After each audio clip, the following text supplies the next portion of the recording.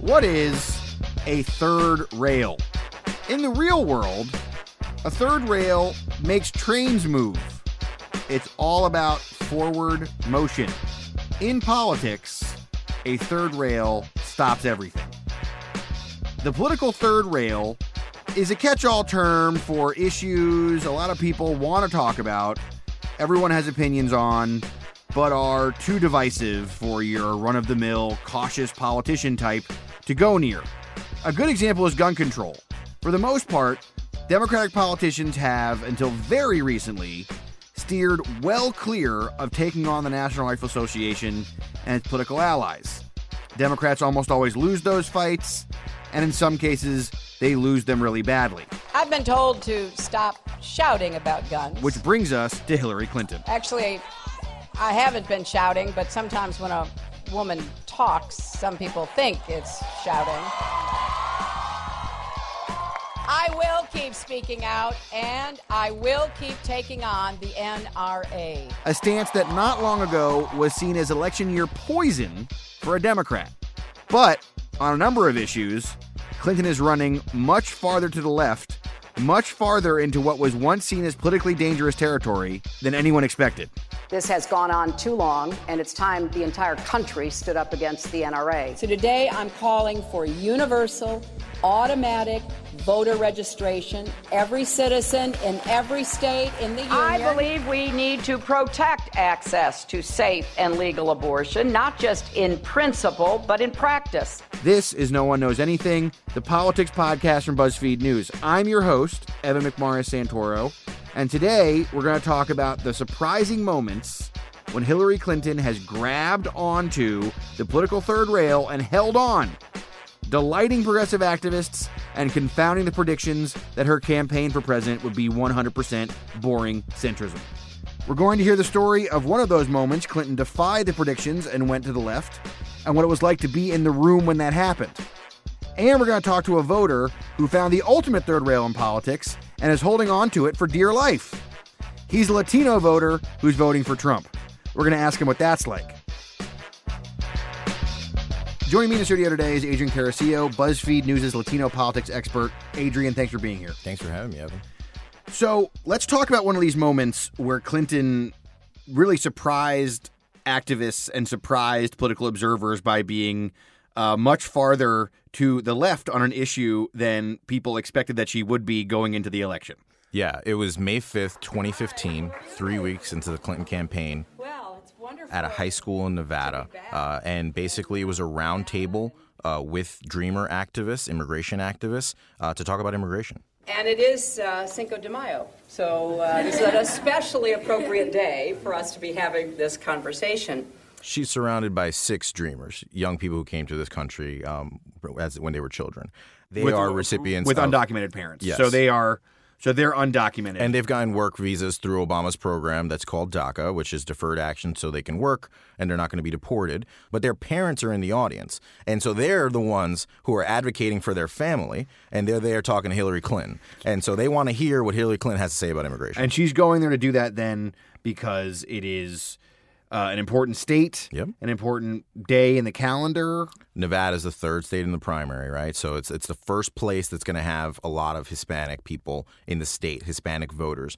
The Hispanic electorate looks different in different states, but in Nevada, it's a very immigrant-heavy electorate. You might say you can't win a Democratic primary without significant support from Latinos in Nevada. You might say that, and you'd be right if you said that. If I said that. Exactly. So what did activists who were going to be in that room with Hillary Clinton on May 5th in Rancho High School, what did they think of her at that time?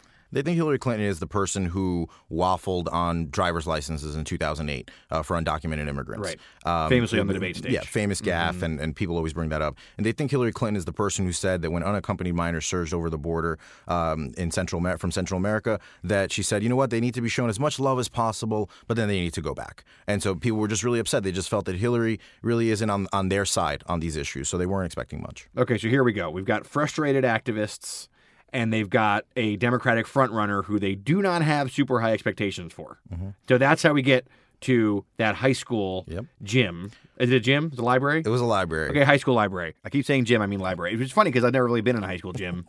I'm kind of like a doughy person. I don't really do a lot of. I'm much more of a library type. For some reason, I keep saying gym. I don't know why. Yeah.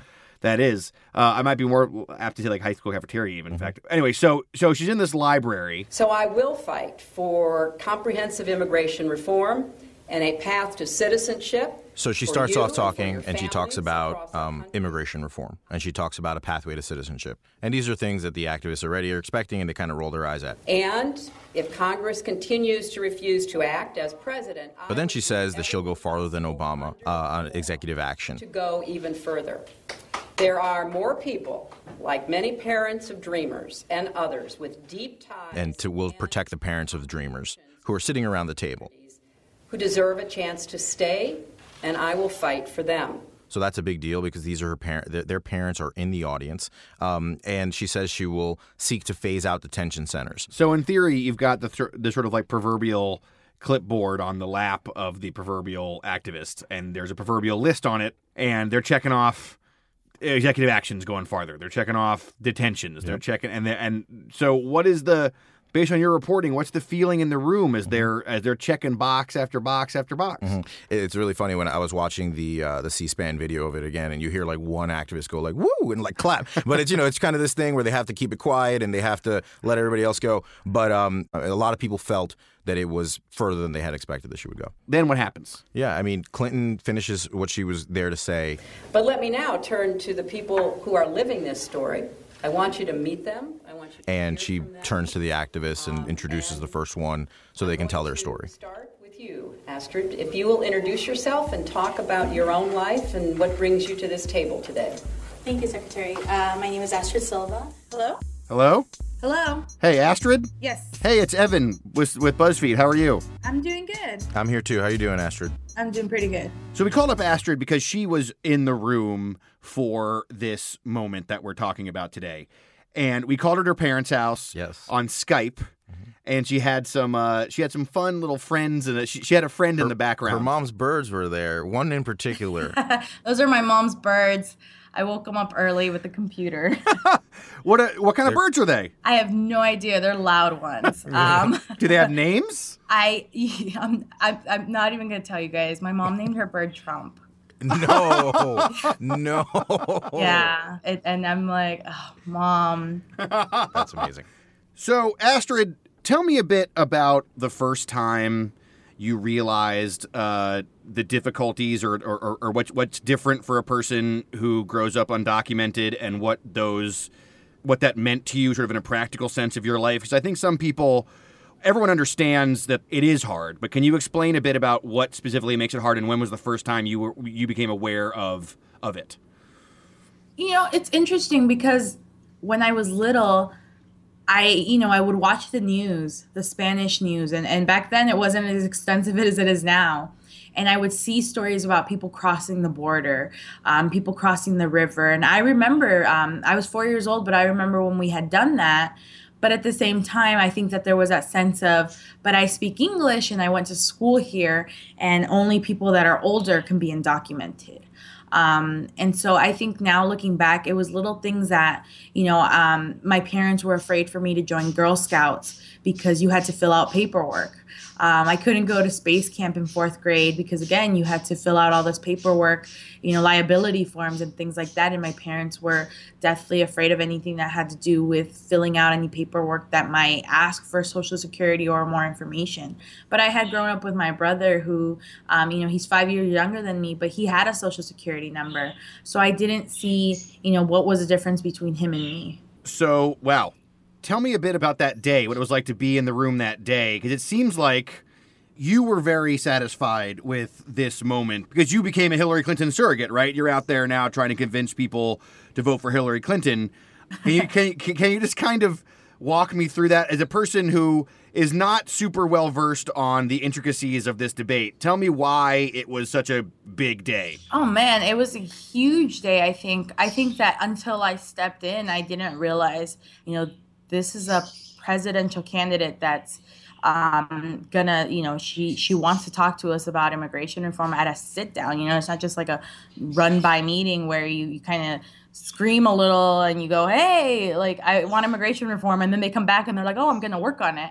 And so we went in there with questions that were difficult. We talked about the transgender community. We talked about the 3 to 10 year bar, which most of our families are affected by. And that's something that was not being talked about. Here we are a few months later, and Secretary Clinton has stated that she would work to get rid of it. I even look back at the video and I'm like, my face is just kind of going, what is going on here? Because she was answering the questions that I thought she'd be really stumped by. Can you explain the 3 to 10 year bar? Yeah, so the 3 to 10 year bar is when undocumented people come to the country, and if they have children, when those children turn 21, they can petition for them to remain in the country.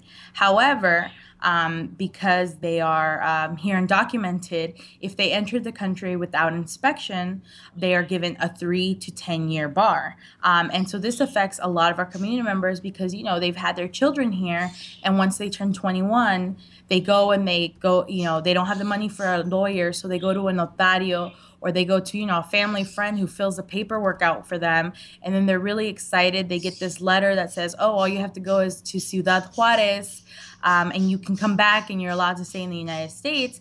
However, they're not always told that when they leave, they are, they're hit with the 3 to 10 year bar. And so we have, thousands of parents that didn't understand it and are now stuck in Mexico.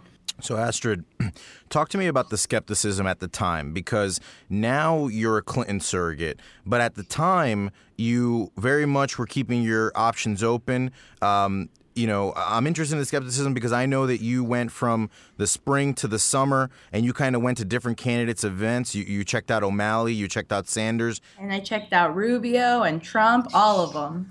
And Jeb as well, I remember you told me. Jeb too, yeah. I forgot about Jeb. Poor Jeb. A lot of people have forgotten about Jeb. There was a lot of skepticism, but I think it was more of caution. I think that she could have gone in there and just kind of said, hey, kids, I support the DREAM Act, and I support Dreamers, and I support your parents. But I think that her having actual solid answers and, it impressed me. It really gave me an idea that, she's been working on it to at the very least understand it. And I think that sometimes people refer to that as like, oh, well, this candidate is pandering. But I think that it actually speaks to our work. It speaks to our work that Senator Sanders has made immigration a huge part of his platform. It speaks to our work that, Martin O'Malley was talking about Puerto Rico. It speaks to the work of the community. And I don't think that that's pandering. I think that that's pointing out that what we're doing as an entire movement is actually working. Yeah, I guess when you say our work is working, and I think you make a strong case for how activists have been able to guide the candidates to their direction, especially in the Latino community, the way democratic politics works now. Is this an idea where you're ever going to be satisfied? Is there ever going to be a moment where you're going to say, okay, I'm packing up, I'm done being a Dreamer activist, we've done it, we've solved it? Is that something that ever happens, or is this always sort of a push for more and more? I mean, every day that I come home and my dad still has an order of deportation, I can't give up on it. And so I don't think that this is something that just one day is going to be like, oh, wow, we have a 3 to 10 year bar ban. All is good. Let's go drink a margarita. I think that all of us as leaders, we have our time to do what we can. And then it's on to the next generation, because they're the ones that are going to be pushing harder and harder, just like we fought after the people that came before us. I think a lot of us remember the struggle. Like, I remember having to ride the bus and having to walk everywhere, but now I have a license, and you get comfortable after 2 to 3 years without having to ride the bus anymore. Those things are easy to forget, and I think that we need to make sure that as a community we don't forget those struggles that we had, because other people are going to face them too. Okay, Adrian, so Astrid laid out the case pretty well for how Clinton has moved to where activists like her really want her to be on this stuff, right? So why doesn't Clinton just do this on every issue? I mean, am I wrong that there are activists out there who don't think that Clinton has moved in their direction? You're not wrong. I mean, there's activists out there who are immigration activists who are still upset with her. Some of them who are parts of the Sanders campaign. And we're not talking about just immigration. I'm thinking about Wall Street reform activists who think that Clinton is too close to Wall Street and hasn't gone their direction enough. A huge part of Sanders' campaign. I'm thinking of people who want universal health care, and it's felt like Clinton has backed away from that sort of Democratic progressive promise. Obviously, environmental activists talk about, for example, like on fracking, they feel like Hillary Clinton has not gone anywhere near where they want in terms of banning fracking or backing away from fracking. What do the issues where we see Clinton move to the left, where she does these things, and we've talked earlier, we've talked about abortion, we've talked about there is some Black Lives Matter stuff that she's done that's been surprising to those activists in terms of how she's embraced their movement. We're talking about immigration today and other Latino electorate activist issues.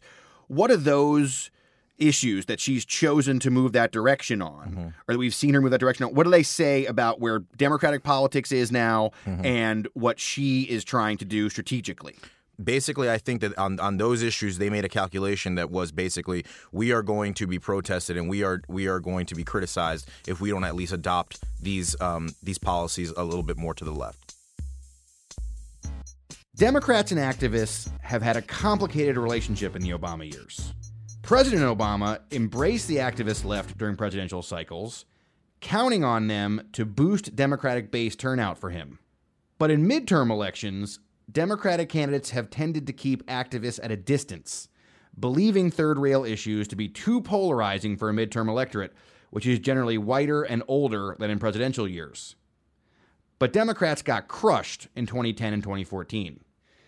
For 2016, the Clinton campaign studied the two visions of Democratic politics closely. Very closely.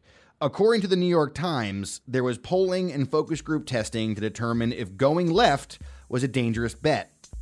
In the end, Clinton settled on the Obama model. That's one reason she's more liberal on some issues than people expected her to be.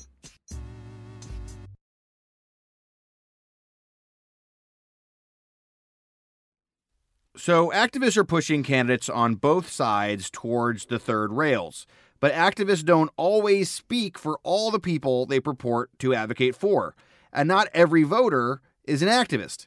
Because voters defy stereotypes, politicians remain wary of third rails.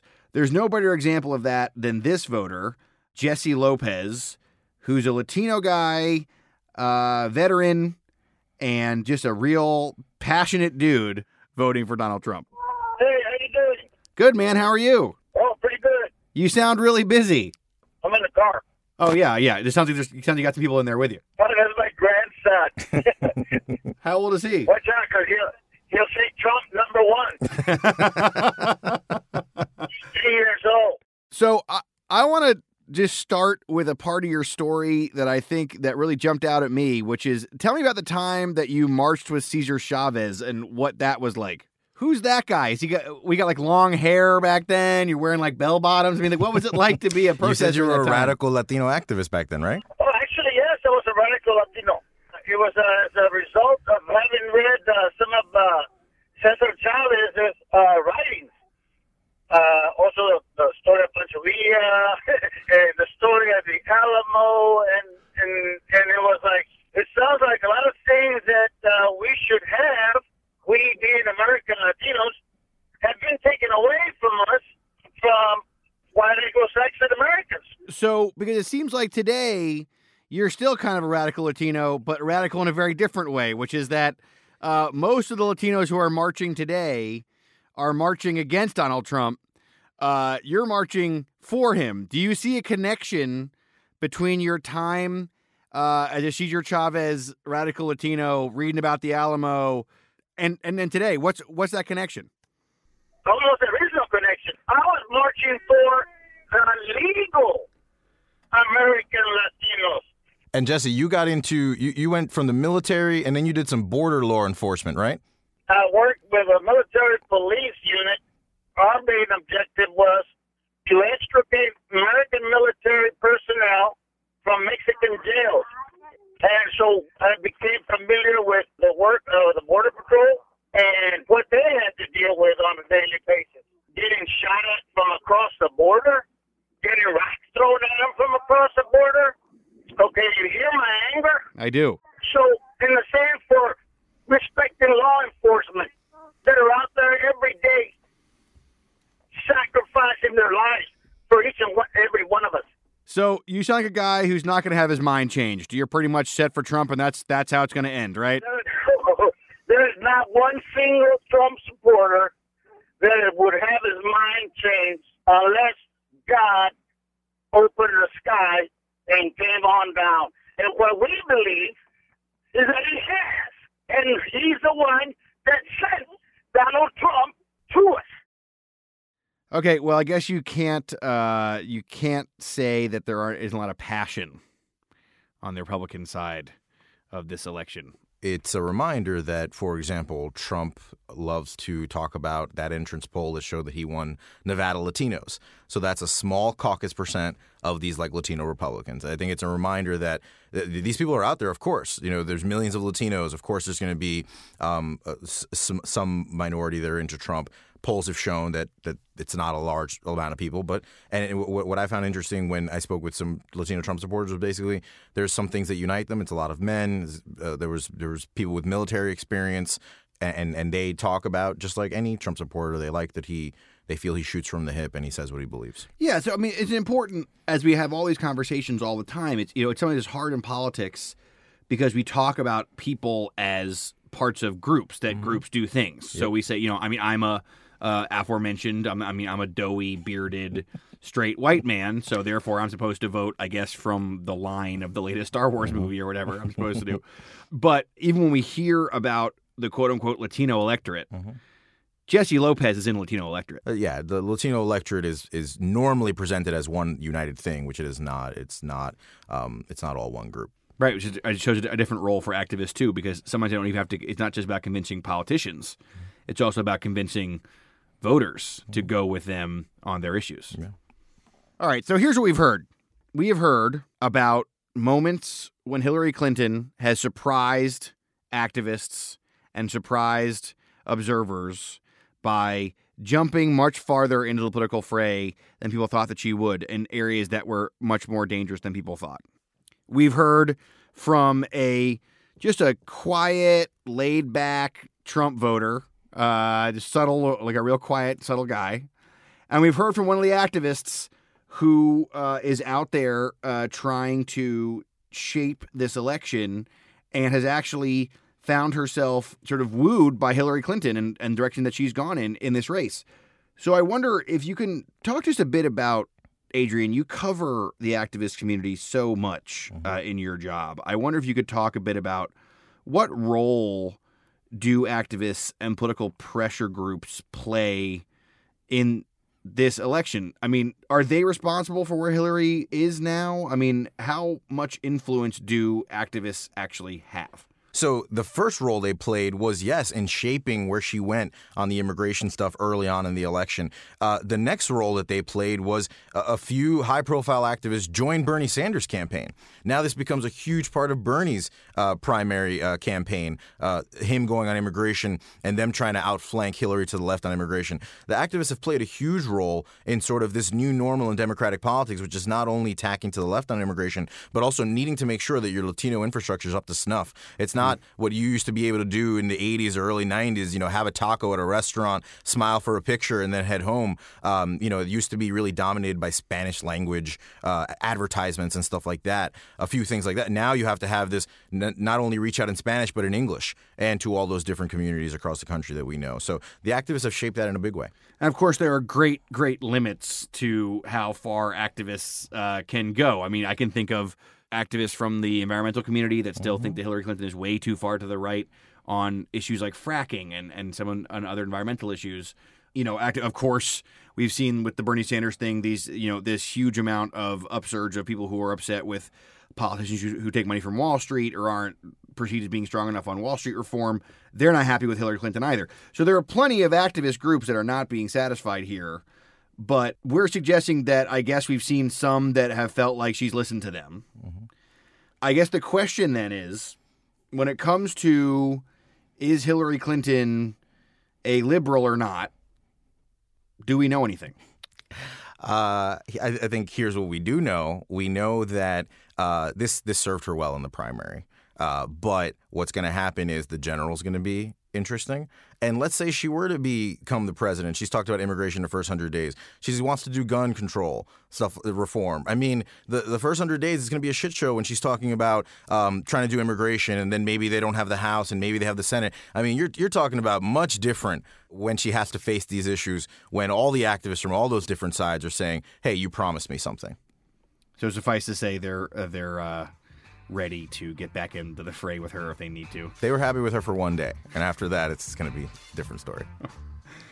Okay. All right. Well, that's what we call job security, coming from Adrian there, describing how he's going to still have stuff to cover no matter what happens. Exactly. Well, Adrian, thank you for coming in. I think this was really interesting, and we'll talk to you soon as we go along. I mean, if you get into this general election. Thanks for having me, Evan. This was a lot of fun. Sure.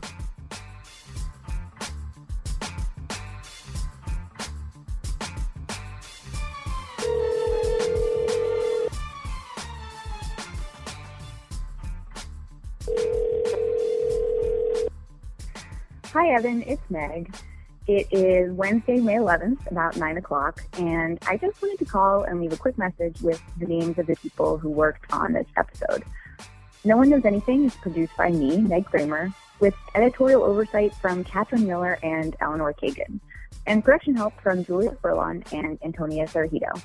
Our music was composed by Ryan Adams and by Tam Hines. You can follow us on Twitter. We're at No One Knows, or you can send an email to nooneknowsanything@buzzfeed.com. Our host is you, Evan McMorris Santoro, and we'll be back next week with more things we don't know. And Evan, if you could just email me this file when you get it, that'd be great. Thanks so much. Bye.